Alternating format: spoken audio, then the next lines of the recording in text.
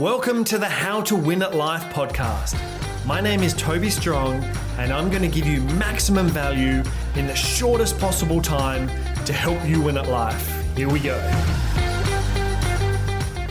I was listening to someone else's podcast recently, and the host said something in passing which had a really big impact on me and caused me to pause the podcast and just reflect on what he said for about 15 minutes. His comment was, "You've won at life when your daily actions are the reward, instead of the reward being some future state." And probably the most basic example of this is that I think there are way too many people out there that are working jobs they don't enjoy and telling themselves that the golden years will come when I retire. While I reflected on this, a few things popped into my mind. Firstly, it just seems absolutely crazy that some people would work jobs or live lives that they don't enjoy while looking forward to retirement. Here in Australia, most people start working between the ages of 15 and 19. The official retirement age is 67, and the average life expectancy is 83. So on average, people are working about 50 years of their life and then enjoying 16 years of retirement. And putting that in percentage terms, we're working for 60% of our lives and we're retired for about 20% of it. And many of us will be dealing with health issues during retirement, so pinning our hopes of happiness on this era of our life just doesn't feel like a good plan to me. The next thing that popped into my mind was questioning whether this statement was true for me. For the most part, I love what I do, but it's not all great. Most people assume that the owner of a business lives this wonderful life because they are their own boss and can live life on their own terms. And maybe for some this is true, but it certainly hasn't been my experience. We have investors who I'm accountable to, so this group of people are essentially my boss. And the biggest challenges that businesses face, the sort that cause a lot of stress and keep us up at night, usually become the responsibility of the owner to solve. So like everything, there are pros and cons, and something I'm realizing more and more these days is that every advantage has a disadvantage and every disadvantage has an advantage. To try and nudge myself towards being happier on a daily basis, I used to run my life through this filter which was made famous by Steve Jobs, the founder of Apple. He said, "Every morning I look in the mirror and I ask myself, if today were the last day of my life, would I do what I'm about to do today?"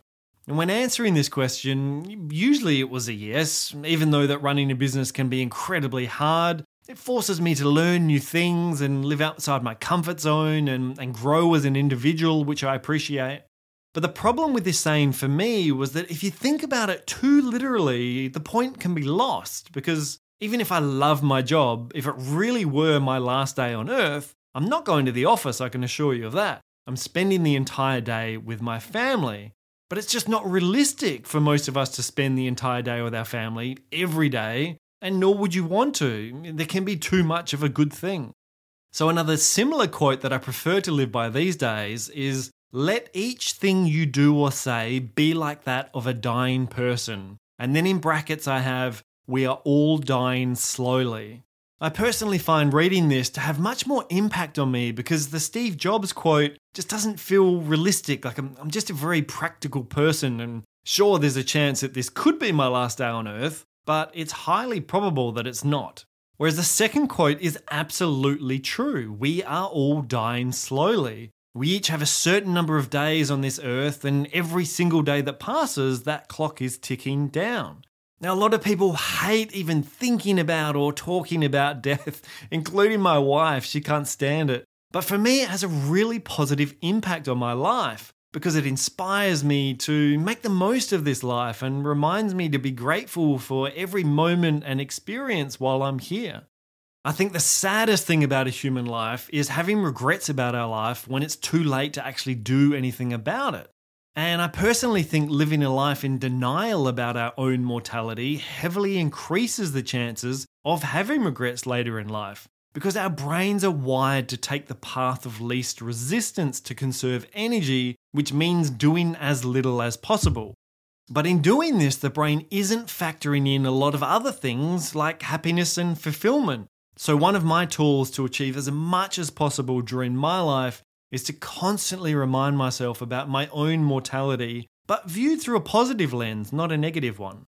Going back to the original quote that I mentioned at the start of the episode, You've won at life when your daily actions are the reward instead of the reward being some future state.